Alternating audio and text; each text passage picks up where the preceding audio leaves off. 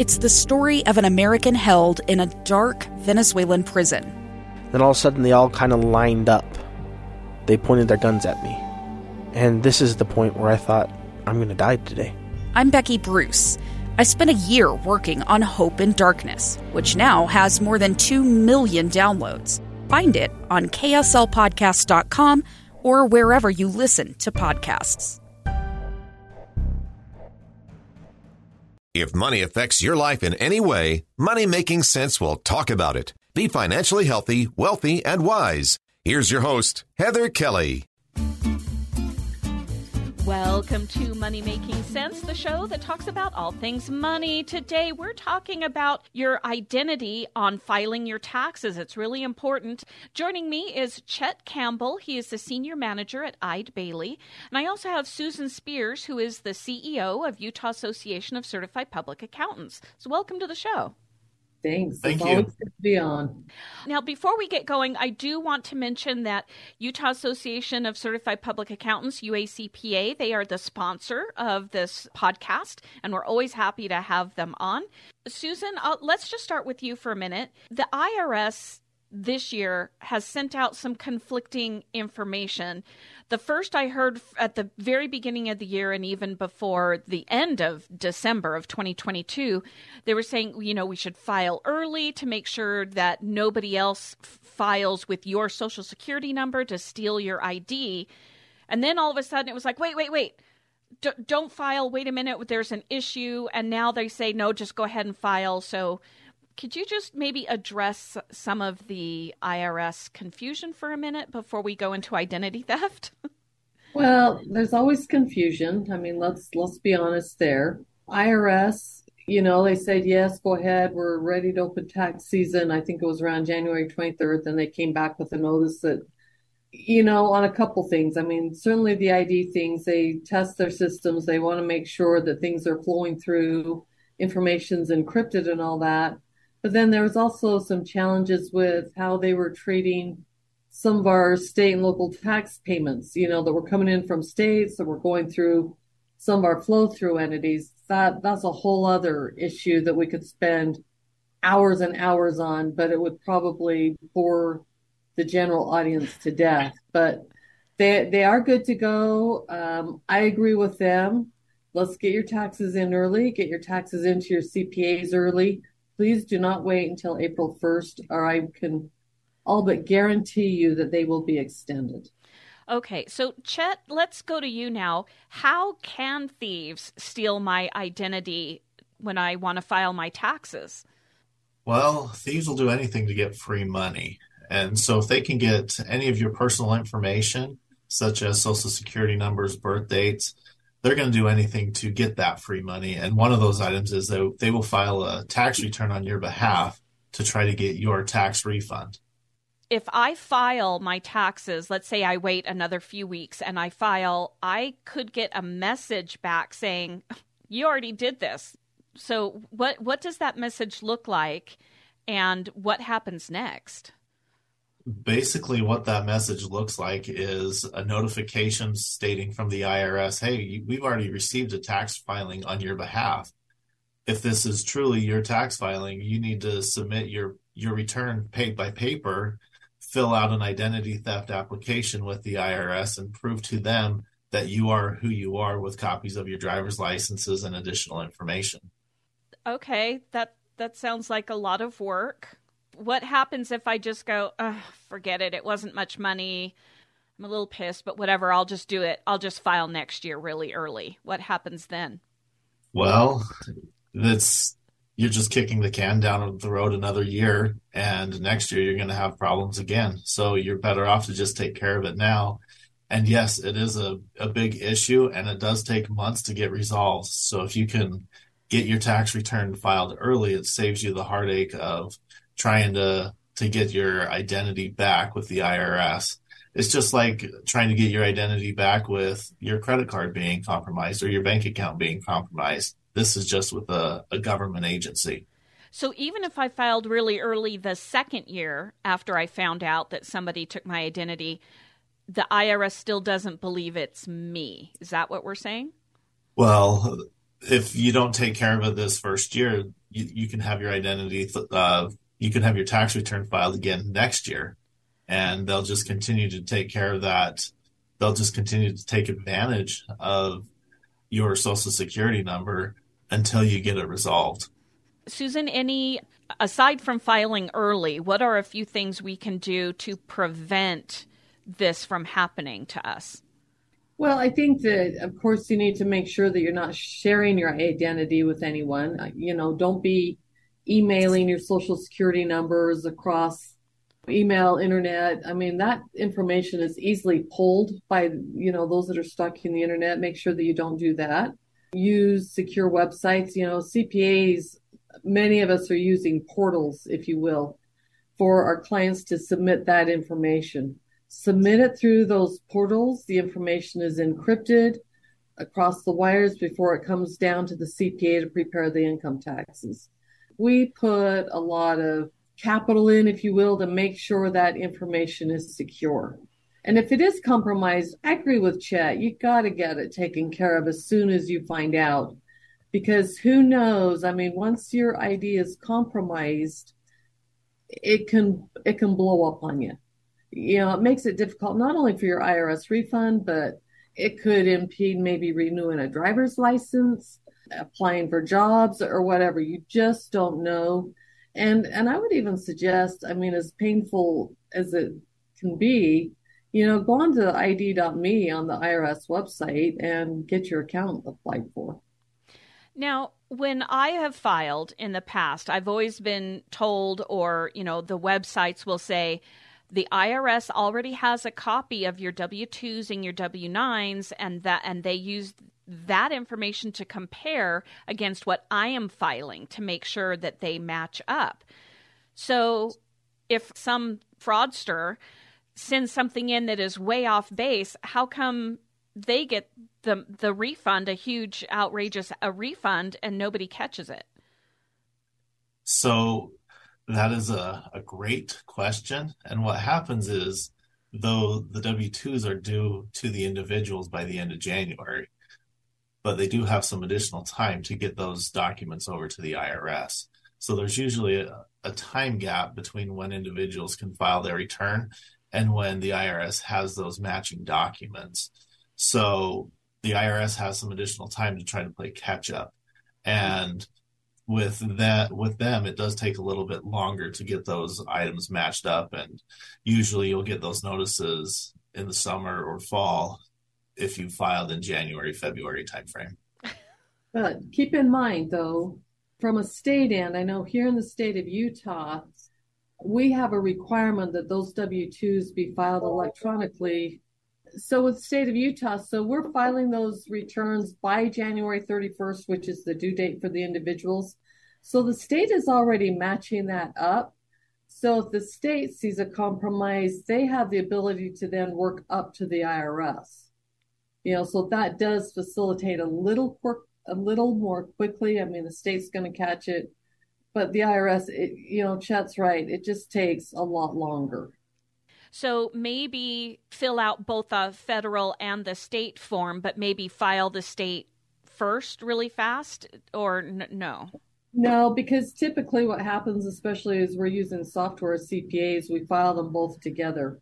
And most states, they couple with the IRS code, if you will. So whatever the IRS does, the states typically do. So you file the returns together. Push the button, one goes to the IRS, one goes to the state. All right, well, this is a good place to take a break. When we come back, we'll go into maybe some other ways that people are exposed to fraud. So we'll be right back with Susan Spears, the CEO of Utah Association of CPAs, and Chet Campbell. He's a senior manager at Eide Bailly.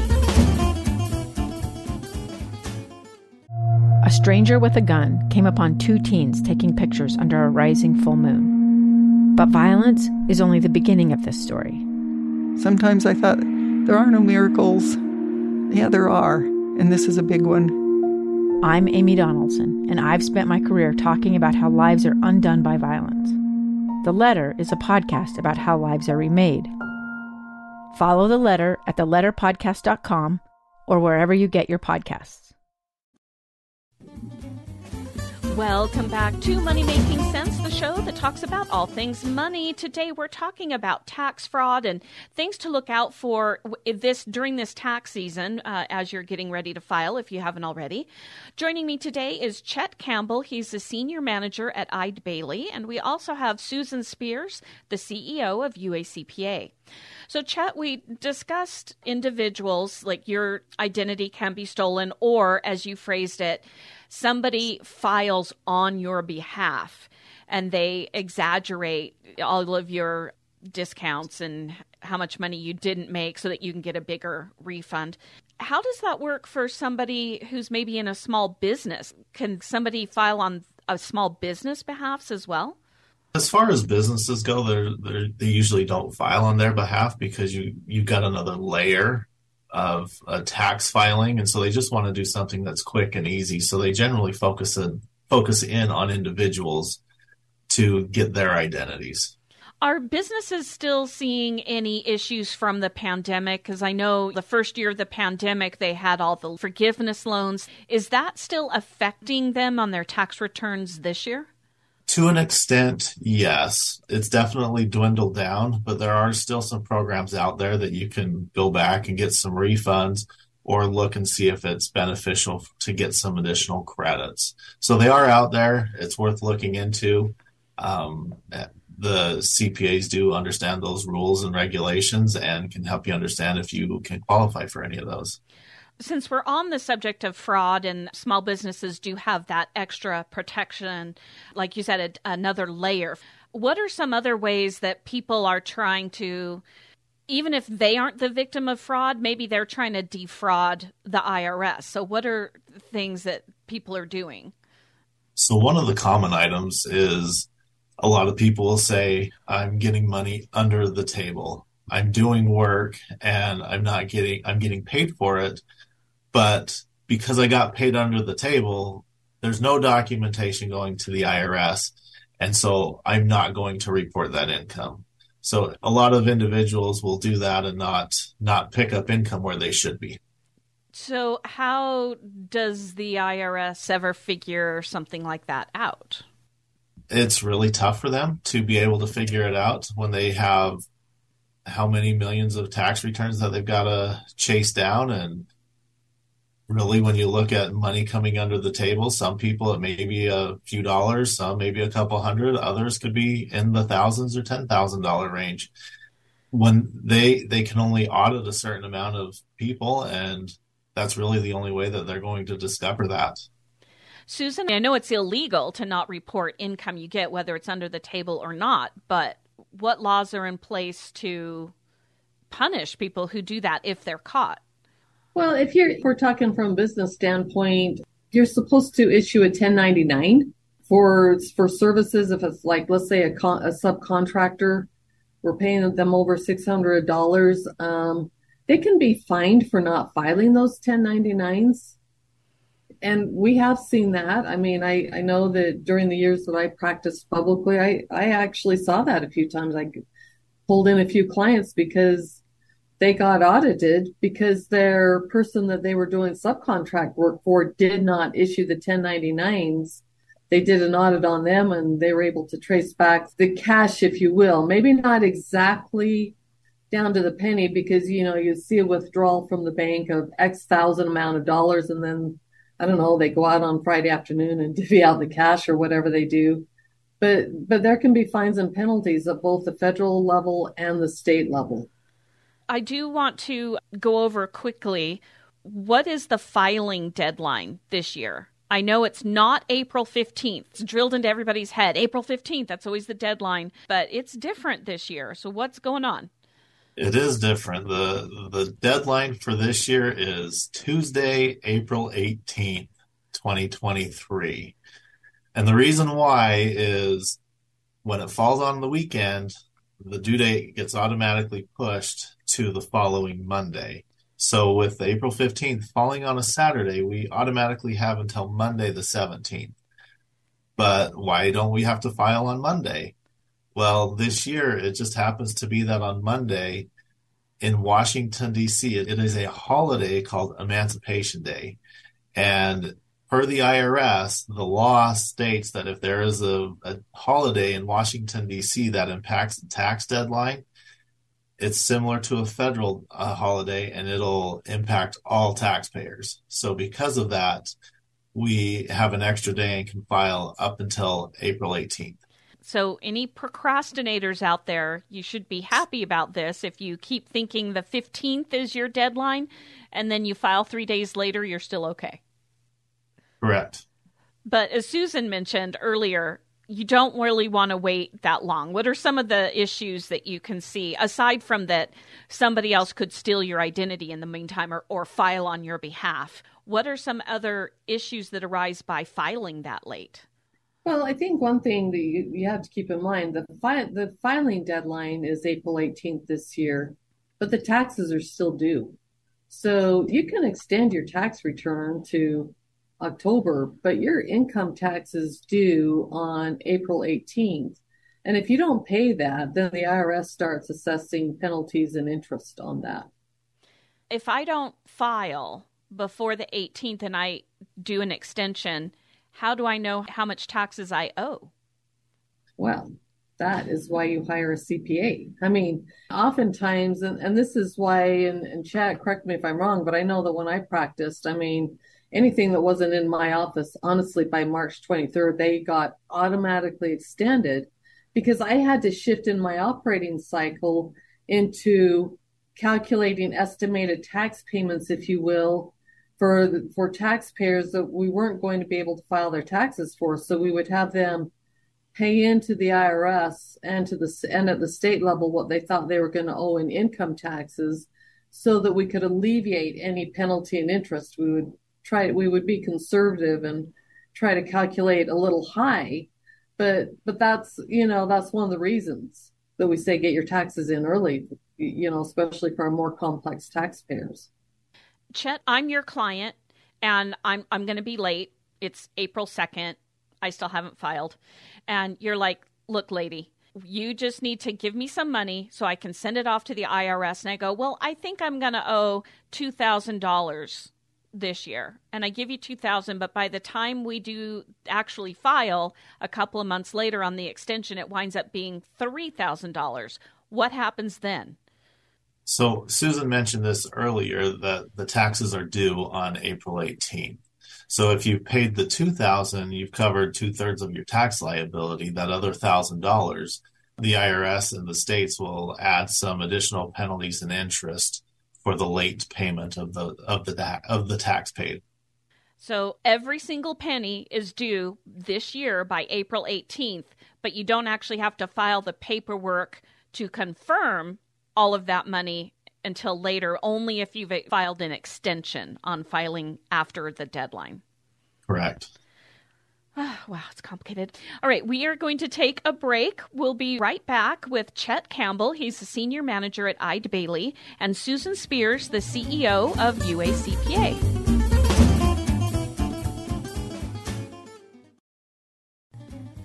Welcome back to Money Making Sense, the show that affects your life in any way money-wise. We're talking about it, and today we're talking about your taxes. It is time to file if you haven't already, even though the deadline is April 18th this year. We want to try to get this done earlier rather than later. Joining me today is Susan Spears. She is the CEO of Utah Association of CPAs. Also, Chet Campbell, senior manager at Eide Bailly. And we were just discussing when the deadline is. It's April 18th, and all your money is due on that day, whether you file the paperwork or not. But can I file the paperwork right now, but wait until the 18th to actually pay the money? Absolutely. That is one great technique to do, is file early. If you owe the taxes, you've got some time to save the money, put it together to pay the taxes on April 18th. So I'm one of the lucky ones. I've actually never owed taxes in my life. So I guess that's good, although that means I'm making not enough money, apparently. But, when I file, there's always that box that says, this is how much you owe, or this is your refund.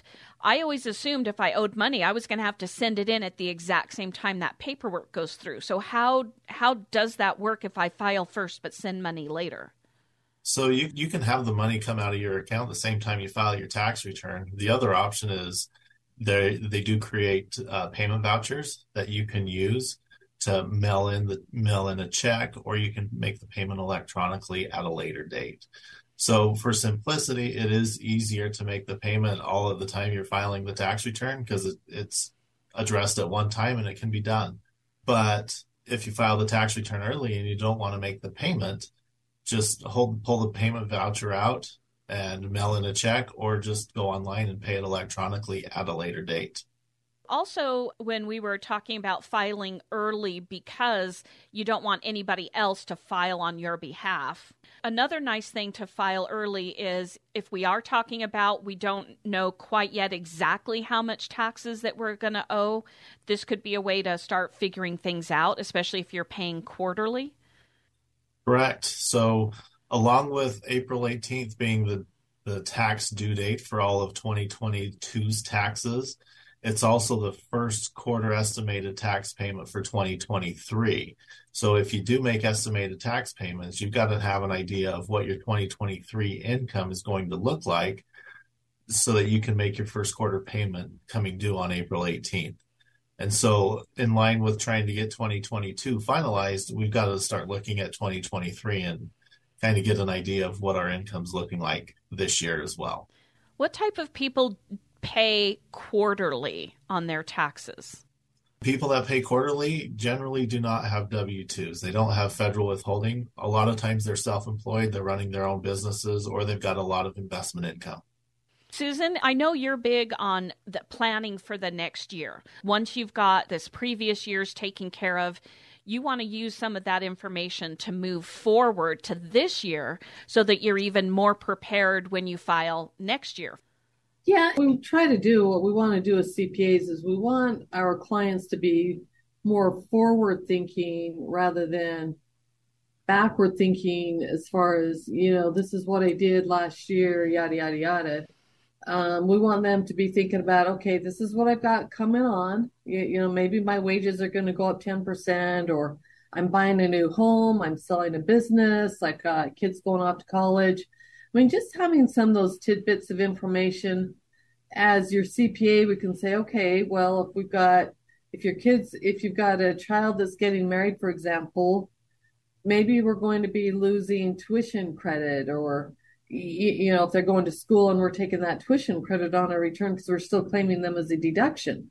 Or, maybe there are things changing that we may or may not be able to take itemized deductions. Maybe we want to, kind of bunch so that we can do standardized deduction one year, itemized deductions the next year. So it's worth having the conversation with your CPA. As we're doing this year's taxes, let's talk about what next year looks like as well. Yeah, actually, while you were just speaking, it occurred to me, what if I have a child that turns 18 like July 15th and I'm able to just I don't deduct them anymore after that point? Do I just deduct half a child for half the year? How does that work? Well, we wish it were that easy. It ultimately comes down to support. Who's supporting the child? And if you've supported him for more than half the year, then you can claim him as a child, and you can continue to claim him as long as you are supporting him and he's going to college and you're maintaining that support. If it happened in January or February and then they went off on their own and started to support themselves, they would be able to claim themselves because they supported themselves for more than half of the year. So there is a half a year time. Correct. Frame. Okay. So what other things should we be doing for tax planning for this next year for 2023? Well, 2022 was kind of a transition year. Up through 2022, we had seen the economy increasing and everybody was doing well. 2022 kind of slowed down a little bit.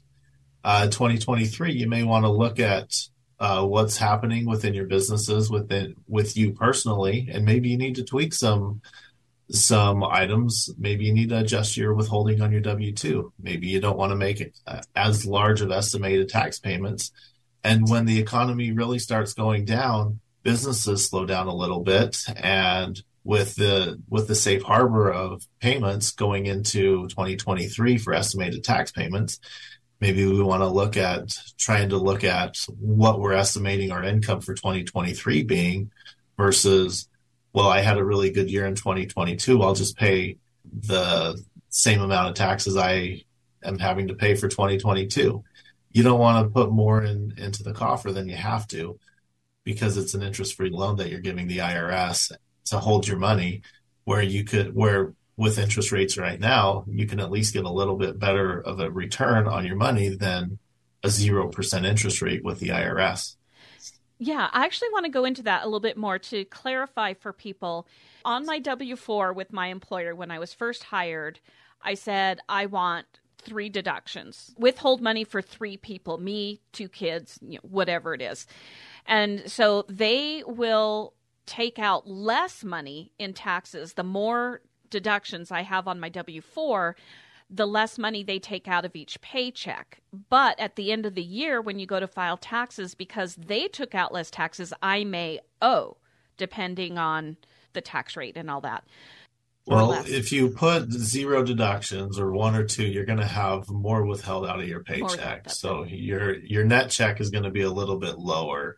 If you have 3 children and yourself, you would want to at least put 4 to cover your tax liability. And you want to watch that as dependents get older and as they kind of fall off and you're not supporting them as much, you may want to tweak that W-2 and adjust it down to 3 and 2 to make sure you have enough withholding. The one worry that people have is if you're not paying in 90% of your current year tax liability, you're going to get hit with some underpayment penalties. So going out and saying, hey, I'm going to claim 10 dependents so that I can have no federal withholding and I'm going to enjoy my full paycheck, you will get hit with some underpayment penalties when you do file your tax return. So I would not suggest that. It sounds like it's a difference of, can you live paycheck to paycheck with less money in each, depending on how many dependents you file, or do you need as much money as possible out of each paycheck, but possibly have to pay taxes every year when you file? Correct. And then you may get hit with underpayment penalties as well because you did not pay enough to cover the 90% of your tax liability that was owed in the current year. Ooh, okay. So with inflation right now, I can see that being really difficult for a lot of families where they need as full amount of a paycheck as they can possibly get. But because groceries are so high and gas, then at the end of the year when they have to file their taxes, they find out they owe taxes, but they don't have any money because all that extra money was going to pay for everything else. So how is this working right now? Yeah, it can kind of become a mess in a quick hurry. So the IRS, there are ways you can set up installment agreements with the IRS. You want to make sure that you file your return because the penalties are pretty high for failure to file, whereas failure to pay, the interest rates are significantly lower. And so I would suggest at least getting the return filed and then set up an installment agreement with the IRS. They pretty much will approve any installment agreement if the total liability, tax liability that is outstanding and owed to them is less than $50,000. So go ahead and set up an installment agreement where they can get paid on a monthly basis. And I would go back and revisit your W-4 and tweak it so that you don't have the same issue next year. Susan, anything to add to that? You make a great point. The inflation is hurting a lot of people, and it's kind of a financial juggling act, if you will, to kind of get our financial houses in order. As you know, again, it's time. We have to really look at what we're spending and how we're spending, and the penalties and interest. They just are not healthy. I mean, they're exorbitant, in my opinion. So we have to get that under control. So again, it's nice to visit with your CPA and take that time and strategize around some of these things, so that we can not pay money that we don't have. Groceries is more important than IRS penalties. Depending upon where you are, it's a tricky path to walk because you're trying to get over this hump, and so utilize your CPAs to help you get through some of these messes. Yeah, I can definitely see that. Chet, do you have anything happening coming up in your work or that you are seeing in your business that we maybe want to think about? Well, I think a lot of people are always posing questions about taxes and can I do this? Can I do that? And I would just say, be open about it. If you've got questions or concerns, reach out to your CPA, reach out to somebody that can give you guidance. Don't assume that you can do it, because what happens if your CPA says, no, you can't do that? Well, then you kind of went down a rabbit hole and you're going to have a tough time getting out of it. So I would say reach for assistance, get the advice on the front end, and it can save you a lot of headache and heartache on the back end. Yeah, and Susan, we haven't talked about this. Utah Association of Certified Public Accountants, your organization, a lot of what you do is helping people find the right person, the right CPA for them, for their circumstances. Is this an organization that's in every state? Yeah, so every state has a state society of CPAs, if you will, kind of that membership organization. So if you're in Missouri, if you're in Illinois or whatever, typically you can hop onto their website and find a CPA. I mean, just like here in Utah, you can go on to uacpa.org and click on the Find a CPA, and it'll ask a couple questions and, kind of hopefully hone down on some choices for you. And these aren't ambulance chasing, like... No. We truly are altruistic. We truly do want to see the best for our clients, for our businesses, and for the organizations that we do work for. We understand the economic impact that we make. All right. Anything else from anybody on taxes and fraud and filing and when you should do it and when you shouldn't? Get that appointment set up. Get it set up and get it done now so you can get your tax return filed. Okay, awesome. Well, thank you so much, Chet Campbell. You are the Senior Manager at Eide Bailly. And we also have Susan Spears, the CEO of Utah Association of CPAs. And UACPA is the sponsor of Money Making Sense. Thanks for listening. You can email me with any questions or topics you want to hear about at hkelly@ksl.com. That's HKELLY@ksl.com. And because this is Money Making Sense, you can subscribe for free on Spotify, Overcast, Apple Podcasts, anywhere you listen to your favorite podcast, and you'll never miss another episode. Thanks for being a Money Making Sense listener. Follow your common sense on the social media. Money Making Sense on Facebook, Twitter, and Instagram. Two friends taking pictures of the rising full moon on a summer night. Two teenage kids doing what teenage kids do. When a stranger with a gun and a death wish changed everything. It was violent, it was senseless, and I will never understand it. I will never accept it. I'm Amy Donaldson, and unfortunately, we're all too familiar with stories about how violence shatters lives. But what we rarely see is how they are rebuilt. In a new podcast, The Letter, we relive tragedy, but only so we can hear the rest of the story. The struggle to reclaim lives, the realities of grief, and the possibilities of forgiveness. I believe in miracles. Sometimes I thought, there are no miracles. Yeah, there are, and this is a big one. Follow The Letter at theletterpodcast.com or wherever you get your podcasts.